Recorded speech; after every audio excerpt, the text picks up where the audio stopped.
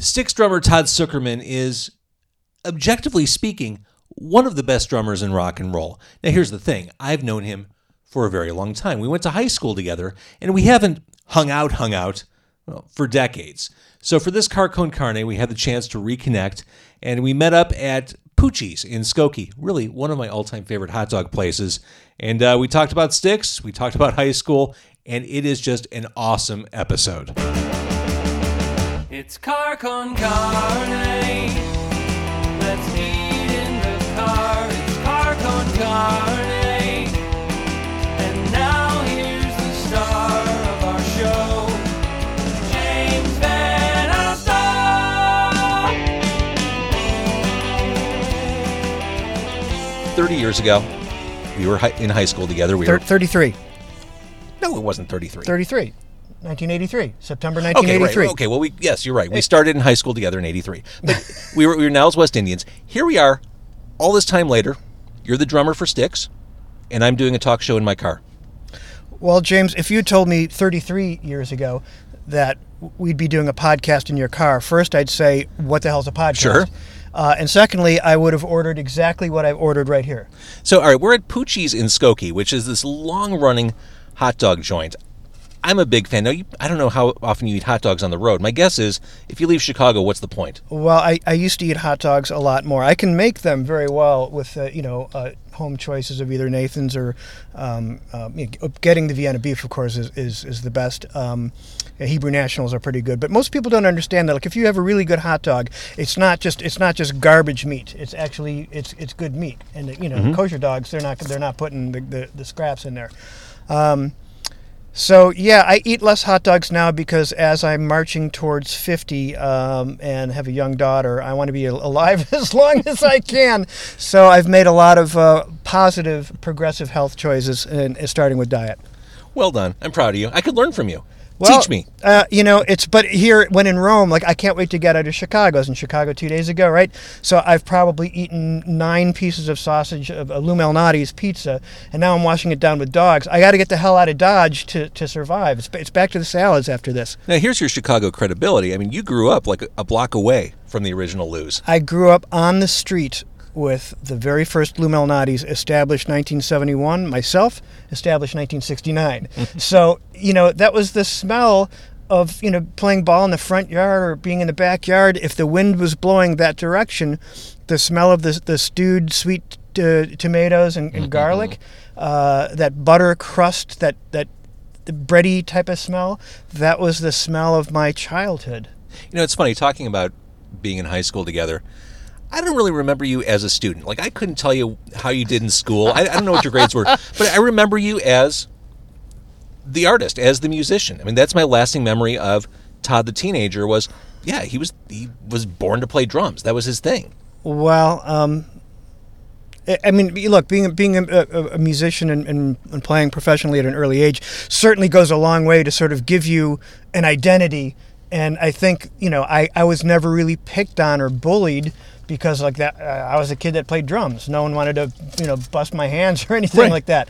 But you and I hit it off well. I remember my earliest memory of you is in gym class, and we were sarcastic and laughed at a lot of the same stuff. That sounds right. Yeah. That's how I became aware of you. That's amazing. And here we are at Poochie's. I remember when we were kids, Poochie's was at a different location, like maybe a block west on Dempster Street in Skokie. And right behind that Poochie's is where everyone got their fake IDs.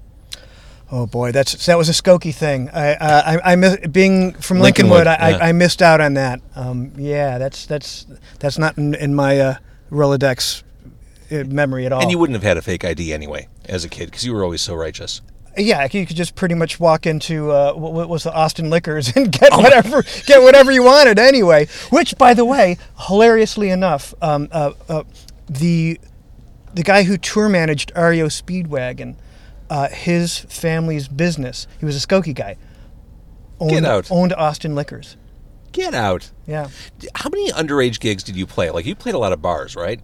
Well, if you remember correctly, by '87, that band Adventures in Dining that Dave Allen and I were in, we would play the Hidden Cove Lounge. Yeah, right. And they just we packed the place, and there were literally people that we didn't even know wearing their red high school Niles West jackets. Like, I'm seeing them ordering drinks, and they're like grabbing like 3 pitchers from behind the bar, and they're like this total alcoholic dive bar, which I think might even still be there. No, it's still there. Oh my God. We're going there next. Okay. But we can't get in because all the goddamn kids in there. There's nowhere to sit. Yeah, they just didn't care. Like, you're 16, like, yeah, shots. Everyone's doing shots. That's amazing. Past high school, you became the drummer for Styx 20 years ago. I mean, it's been 2 decades. Yeah, it's going to be 21 next year. I mean, I'm sure at first it was weird. You were stepping in for someone who passed away. But now, I mean, you've been the guy for 2 decades running. And this is you. This is your life. Yes. I mean, this has been my job, anything that you do the first time, there's that sense of wow, and it only happens the first time. And then you're just fortunate, you just keep doing your job, and it becomes normal, whether you're going into sitting in an office, you're in a hotel room, and you play in front of people, but it's still exciting. The shows are still exciting, and I still have moments where I look over and I'm like, hey, Tommy Shaw's my singer. This is pretty damn cool. He's great, And the amazing thing about the band is that there's never a bad show. They give it their all, whether we're playing at a field in Nebraska or we're playing at Staples Center in LA. These are arena shows. Styx does arena shows. We no do matter what all the venue. shows. We do all shows. No, I'm saying you play for an arena no matter what the venue. Correct. Yes, so you get an arena show in a House of Blues or a Hard Rock, or in a field in Nebraska, right, or wherever. And those guys, they never phone it in. They leave it on the stage every show, and that's inspiring to me because, look, let's face it, you're playing 5 shows a week, and sometimes like, my back hurts, or I'm not, I got the sniffles, or I'm missing home, or whatever. You're in a little bit of a doldrums, and you need a break. You get out on stage, you see all the excited people, and they're, it's a palpable energy. You get in front of thousands of people, and my guys they throw down every night. I've never met anyone else in the band. You are my connection to Styx. I get the sense, just from watching him on stage, seeing him in interviews, JY seems like a hoot. He really is. He is very often sort of not the stage persona that you'd see or you'd imagine.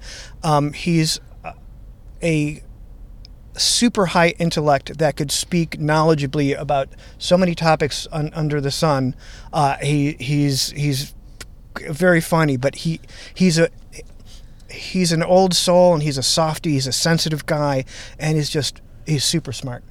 I believe that. We should eat as we talk. Okay, by all means. All right, so we're here at Poochie's. You had a hot dog philosophy back when you were healthy or more unhealthy. Yes. So you have like a hierarchy of sausage eating. Well, in the old days, I would eat 3, and I would think that if you have room for fries, you got room for another dog. So, in the old days, I would have ordered 1 regular steamed dog, Chicago style, with everything. Mm-hmm. I would have ordered 1 charred cheddar dog with just probably mustard, onions, and celery salt, and then a Polish. You did say 1 with everything. Really, one of the great modern era Styx songs. Thank you very much. I love that song. That song is so good. Which, okay, that brings up the question. 2003 was maybe the last studio album without covers. I've heard and read that you guys are working on stuff. Is that true? We're always working on stuff, and we will write and record. So it's a matter of taking the time to pick things and put them together and actually do it. But we're always working. I can say that. So I think. Well, the industry's so different now. Well, look, it's basically it's sort of an exercise in burning money, but at a certain point, the artist in you needs to create something new, even if it's a monetary folly. Anything that's digitized is immediately digitized and shared for free amongst people, or like it's on YouTube, and you know what I mean. Like if you want to hear a song, you used to have to buy it or wait until it was played on the radio. Now you can just go to YouTube, and that Jones is taken care of. Like, oh yeah, cool, I remember that song, and then boom, no one paid for it. And come on, don't tell me that the clicks are doing anything on that. But you're all a bunch of creative people. I can't imagine that urge, that inclination to create, can be pushed down for much longer. No, I think some things are going to happen. It's certainly more difficult when we basically all live in different cities. So, people think, oh, well, you could sort of, you could record it for cheap. Well, you know what? Sometimes things sound cheap, and sometimes you need to go into a big recording studio with $1 million worth of stuff to you know what I mean? You're not going to get Dark Side of the Moon recorded on someone's laptop. Agreed. And when people say that, I'm like, it's foolish. So there's not only that, there's flights, there's hotels, there's transportation. I mean, just the simple how much it costs to, you got, a couple of engineers and you got the band members. Where are we going to order lunch from? Okay, there's that tab. What are we going to have for dinner? There's that tab. Like, do that day in, day out. People go, oh, you can record an album for cheap. No, not a good one. And no, you can't. I'll argue that until I'm blue in the face. Oh, I completely agree with that. And Styx is not a garage band. You can't just bash something out. No, we're not going to live like a bunch of 18-year-olds, like sleeping on a floor. Like, it's beyond that at this point. You know what I've always liked about Styx? Speaking about music and Chicago, there was always, Styx music is always big, it's dramatic, but there was also that Chicago-ness, that Midwesterness, and mostly a lyrical thing. I think of Too Much Time and Grand Illusion, Blue Collar Man. These are guys who came up in the city of Chicago. These are songs that, as big and as bombastic as some of the arrangements get, they're still speaking to me on a very person-to-person level. Well, I think that's something that resonated, obviously beyond the city limits of Chicago, in a national and international, broad-reaching sense. So maybe there is a little bit of that Midwestern sensibility or outlook or positivity. Mm-hmm. That's something that resonated at the time. That Styx was the first band to have 4 consecutive triple platinum records in a row. And it's worth mentioning, in the 1970s, from 73 to 79, Styx put out an album every year. And think about that. Well, and I think there was a year between albums before Paradise. Most bands, if you weren't working, it was like, oh, are they breaking up? What's wrong? Like you might take a year off and like someone would do a solo record or something like that. But if you went more than a year or 2 years, you were shrouded in mystery. Is the band over? Because that was... and there was no way to plug in and get an update. No.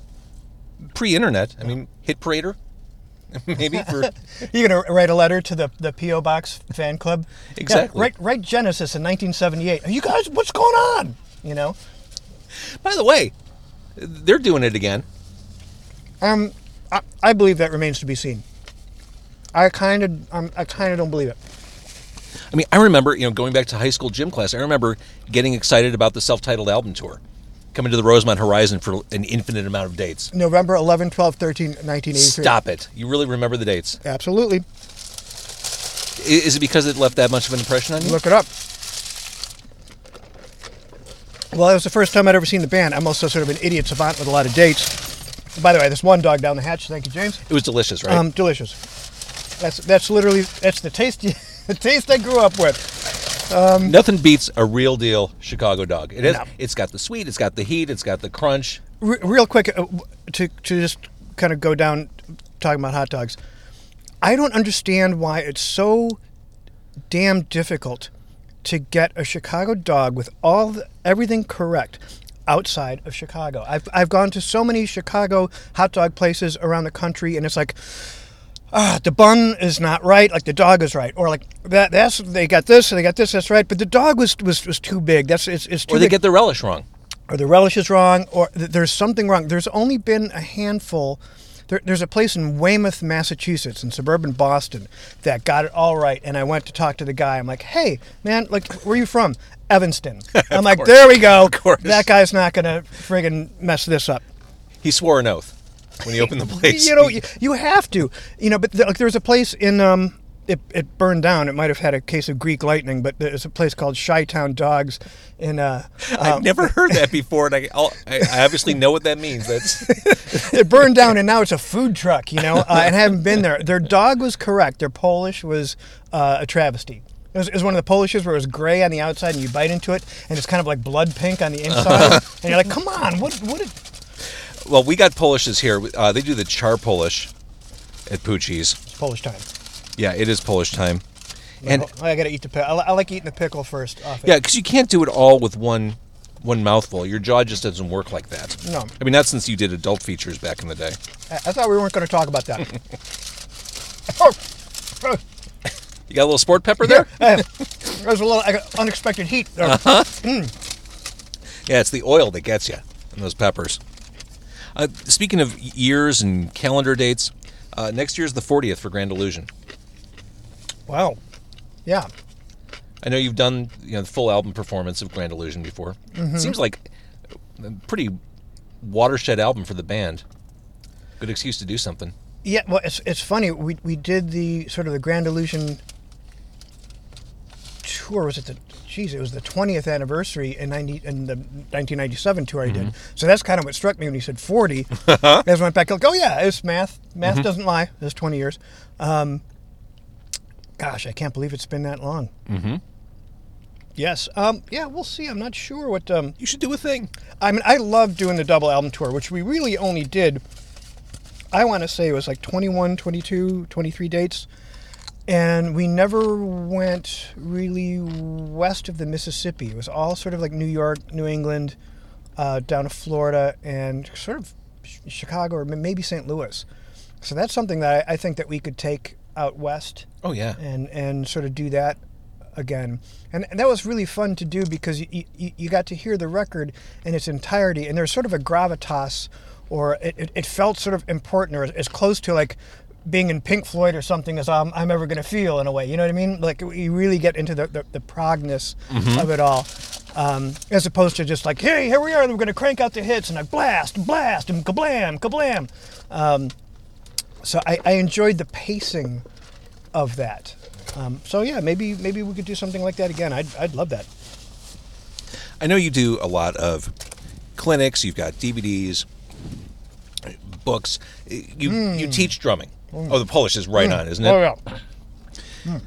Now that you are of a certain age, you mentioned you're approaching 50, which is weird because I'm only 30.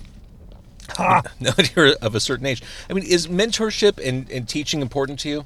Like, kind of passing this knowledge on to the young Todds? I think it's not only critical and crucial. I believe it's our duty is to pass on the information that we've learned, and not to sound cliche, but we stand on the shoulders of those who came before us, and I think that you can go a long way to help and nurture young people, their lives, their interest into something positive, and you share that palpable energy and excitement about something artistic, and then it's up to them to take it to new heights, or do something new with it, or to continue a tradition. So, in doing the drum clinics, it's nice for supplemental income, of course, but really the payment is when you're kind of doing the autograph table, meet and greet afterwards, and you see some 16-year-old kid that's got like this life force behind his eyes, and he said, when you said this, it really resonated with me, and you see that they can't wait to go home and practice, or if it's too late, the next morning they're going to be playing the drums. That's really the payment, is if you can really change someone or fire someone up. Even if they don't end up doing it for their livelihood, but they do it because they love it. Lots of people play golf. They're not doing it because they're going to play for their green jacket or whatever it is. Is that the Masters or something? Maybe. No, I'm not a golf guy. Me neither. There we go. Clearly. I gotta have another bite here. But yeah, I really do feel it's our responsibility to share what we can, and it's something I will continue to enjoy doing. So I guess, who mentored you? Was it your father growing up? Who was that inspiration? Who saw that life force in you that helped inspire you? Well, certainly it started with my father. It also started with really my whole nuclear family. My mother was an actress and singer and could play piano. My father was a drummer and could play piano and was a doctor. He put himself through med school playing drums in World War II era. Really working both ends of his brain, both sides. Yes. Yeah, I don't know how he did that for so long. I mean, he was one of the house drummers at the Chez Paree, which was like the Cotton Club of Chicago. Yeah. He played with everybody. And, got offers to go on the road all the time, but he couldn't because he had to practice. I mean, he did do some road work, and he was Lena Horne's drummer for a little while and did a tour with her in the South where she couldn't stay at the same hotel that the guys in the band were, Does he have a stash of pictures that you've ever broken into? Yeah, I have a wonderful picture of her and Lena Horne. I bet that's amazing. It's amazing. I'll show it to you later. It's like out of a 1940s movie. That's so cool. Amazing. You've throughout the years, you've been able to perform with a lot of really fascinating and tremendous artists. I gotta say, Brian Wilson, neat. All these other people you've played with, cool. It's Spinal Tap that seems to resonate the most with me. As that kid who remembers you as a kid, the fact that you played with Spinal Tap is tremendous. Well,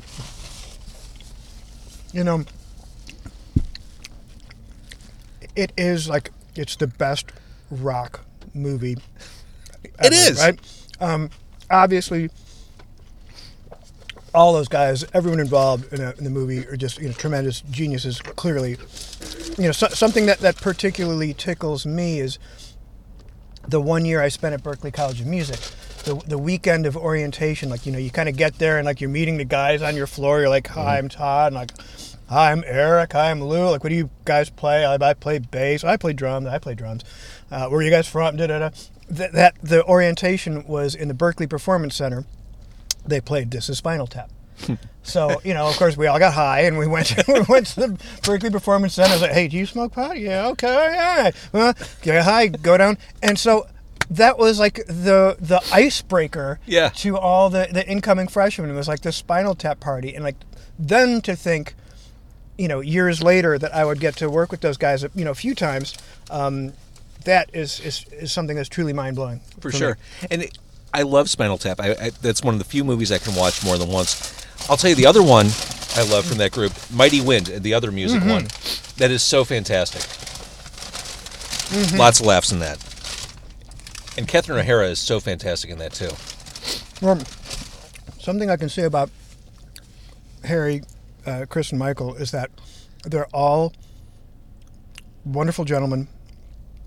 And it's really C.J. Vanson, their musical director, was my in. I mean, I owe that experience to him. But all those guys, they can really play and they really care about it. You think that they'd be like, this would be like some sort of folly for them. They're like, we're going to do a Jimmy Fallon show. But there's Christopher Guest, who's like, trying to get a sound out of the Marshall. And he's like, do we have another head? Like, he didn't like the sound he was getting out of this head. It wasn't like, it'll be fine. We're just doing the song and I'm out of here. They really cared. And they were, oh my God, it was just a firing squad of comedy around them. And they don't really break up laughing. Like I'm trying not to be the stupid, like, guy behind. But these guys are just firing stuff off. And like this is my imitation of, sorry, you viewers can't see this, but this is my imitation of Christopher Guest laughing. It's kind of a silent and a motion with the head and kind of closing the eyes and a smile.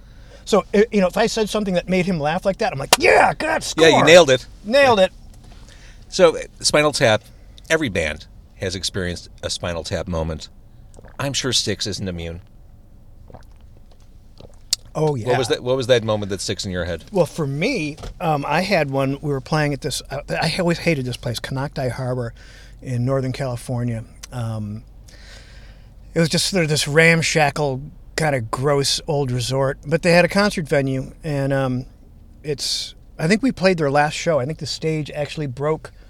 38 Special played before us, and the whole lighting rig came down and almost killed everybody. It's really not that funny. It's kind of. But two Spinal Tap things happened at this very same location. I believe that the show was canceled because it was too dangerous for anyone to get on stage. We never played that night, and then I think that was it for the entire. That ruined the entire place because all they had was a concert venue. But a couple years prior to that, we used to do this thing where the last note of the last song, "Renegade," this giant Styx logo scrim would become unfurled and it would drop down behind the drums and it would say Styx. So it'd be like, Styx. Well, there was a big wind gust. Something happened, and it blew this thing off the hinges and covered the drums like a parachute falling on the drum kit. And I knew it had to look like terrible because the first person to unearth me from it was our. Wait, so it landed over you? Oh yeah, just lights out, friggin' like a black scrim the size of like 6 cars, parked in a lot, has covered engulfed the entire drum set, and it takes me a second to even think, what is this? What Diane's like? I had no idea what happened. It was fucking lights out, right? And the first person to unearth me was our tour manager, George Packer. Not even like one of the crew guys, not even my tech, not a band member. It was George Packer, our tour manager, who had run on stage to make sure that I hadn't been killed by this thing. So yeah, that was a pretty big Spinal Tap moment, I'd say.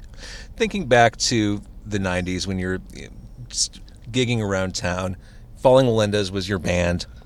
I remember you told me a story about how Falling Melindas maybe lived beyond their means. Maybe thought perhaps I guess your reach extended your grasp. Yeah. Well, we were all, sort of Ponzi lads trying to make it in the, what was an exciting time for rock music at that time. But we were all sort of doing pretty well. 2 of us doing a lot of recording sessions. One had made a lot of money writing ad copy. So is that Scott? No, Scott was doing sessions. Alan Keller Okay. had made a lot of money writing ad copies, and so we were all sort of, I wouldn't say well-to-do, but quite comfortable. So we weren't exactly living the man, we got to live and die by this thing. And the one thing I learned that was really valuable, and to any person out there that's in a band and you're really trying to do something, we went and did the second record up at Butch Vig's place at Smart Studios in Madison. That's the best thing you could do as a band, is to go somewhere where none of you live and make a record. Because the first record, when you're making a record, you could be like, oh, okay, so it's going to be guitars for the next 7 hours, huh? All right, I'm gonna go. Liars Club's down the street. I'll be back. I got to pick up my dry cleaning, and I'm gonna come back in like 7 hours. When you go to another city, like, you're all there, and you sit there, and every opinion counts, and you're forced to participate, and nothing will strengthen you as a band quite like going in there like soldiers to do a job. When you're at home, it's too easy to be distracted with other things, or your girlfriend or whatever. Go away to another city and make a record. Anyway, that's what we did for the second record. And it's funny, Alan just texted me like 3 weeks ago, and he said, holy shit, I just listened to Belittle. Wow, we were great. And we were. That was the only time in my life I ever felt like we're going to be famous. This is so great. This is undeniably great. But we were the hapless, luckless band.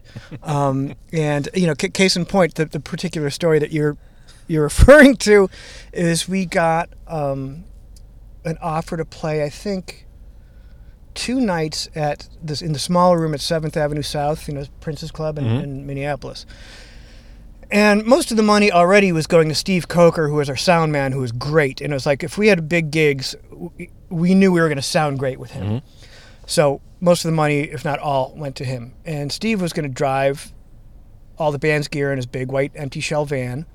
And then we were going to follow in like 2 cars. Well, the weather took a turn for the worse, like the night before we were due to leave.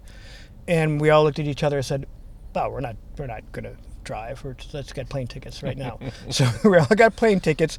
Where did we stay? Like the downtown Sheraton City Center, And I think the gigs paid like $200 a night, so already. So the plane ticket's already set. Oh, yeah. And they were staying at a Sheraton, and I remember that we're having, sort of like, lobster ravioli and shrimp scampi, and we're, eating well. And, Not KFC. No. And Scott Bennett famously said, "Hey, if no one's going to treat us like rock stars, we will." It's a self-actualizing thing, right? Yes, but really, as a business model, to spend $1,800 to make $400 is not a model that's going to last for very long, and unless you had unlimited resources, of course. And I suppose some people have that, but in our case, it was just one of the cracks in the armor that was to ultimately be our undoing. So, all right, I'm going to drive you back. So you have a gig tonight as we're recording this. Before I drive you back, looking back on 20 incredible years with Styx, what stands out the most for you? I mean, you play like 100 gigs a year. I mean, it's probably hard to identify one thing, but maybe it's an emotion, a vibe. It's such a wonderful shared collective experience to be able to play music that means something to people. And even though, I'm certainly aware that I was not the guy in the original records that everyone fell in love with. Those guys sold 30+ million records before I came along. But still, I'm part of the machine. Even if I, was only here 1 year. You look out and you see what this music means to people. Means to people across different generations too. Oh yes, yeah. I mean, there'll be 16-year-olds in the front singing every word, or there'll be a couple of gray-haired people. It's so far-reaching that like I said, no matter how I might be feeling when I get on stage, and this isn't like trite bullshit here. Like the songs become reborn, and they're a live, living organism right in front of their very eyes. Now, that's a particular philosophy to which I've always subscribed to. Like, really quick, going back to Brian Wilson. Like, I know that I did his first ever solo tour in '99, and I know that songs like Fun, Fun, Fun and Surfin' USA have been done gazillions of times by wedding bands, bar bands, like throughout the decades, right? But what makes this different? Well, here I'm performing this music with the guy who wrote it, and in some cases sang them. So when I play, that's got to feel fun, man. That's got to feel like, hey, we're in a car and we're in Malibu and we're going to the beach. Yeah, fuck yeah, this is happening now. It can't sound like, I'm looking at my watch and I'm just playing this dumb 60s beat and I'm just making a paycheck and just being like the tasteless bread that holds the meat on a sandwich. Like, it has to come alive, in full Technicolor for everyone to feel that palpable energy and that life force and that vibrancy. Like, oh my God, this is Brian Wilson. He's singing, Good Vibrations right now. It has to feel that way. So I take that same feeling in with the band to play like, oh my God, they're playing Blue Collar Man. Like, I love this song. Or like, this is my favorite song in high school. Whatever. It has to come alive and it has to be real every night. It's those opening drums for Grand Illusion that I like. Grand Illusion storms in such a triumphant way. I love seeing you do that one. Well, it's Grand is the first. Indeed. Is there a favorite song? A song you really just cannot wait to play every night? Yeah, there's a couple. Like, Fooling Yourself has always been a favorite of mine. We've been doing Man in Wilderness for a couple years now, and I think that's one of the best songs in the entire Styx canon. And we've been doing Lights sort of for the first time in full form this year. So that's a lot of fun for me. But there's something special about anything from the Grand Illusion record, because that was the first record that I got from the band. Like, I was aware of the band. I knew Lady, because that became a hit in '74, 2 years after it was already released. But Grand Illusion was the first record that I went and bought from them, and then bought all the ones that came after it. All right, Todd, I'm so glad we got to reconnect over sausage. We're done. That's it. I'm ready to go for like another 4 or 5 hours. Well, you got a sound check, right? Well, Hubs is right down the road. We can go. Some ribs and some gyros. Come on, it's dessert, right? It's the all Atkins Saturday. All right, Todd, thank you. You're amazing. Oh, James, what a pleasure, man. Thank you so much. I was looking forward to this, and you did not disappoint, and nor did Poochie's. No, it really didn't.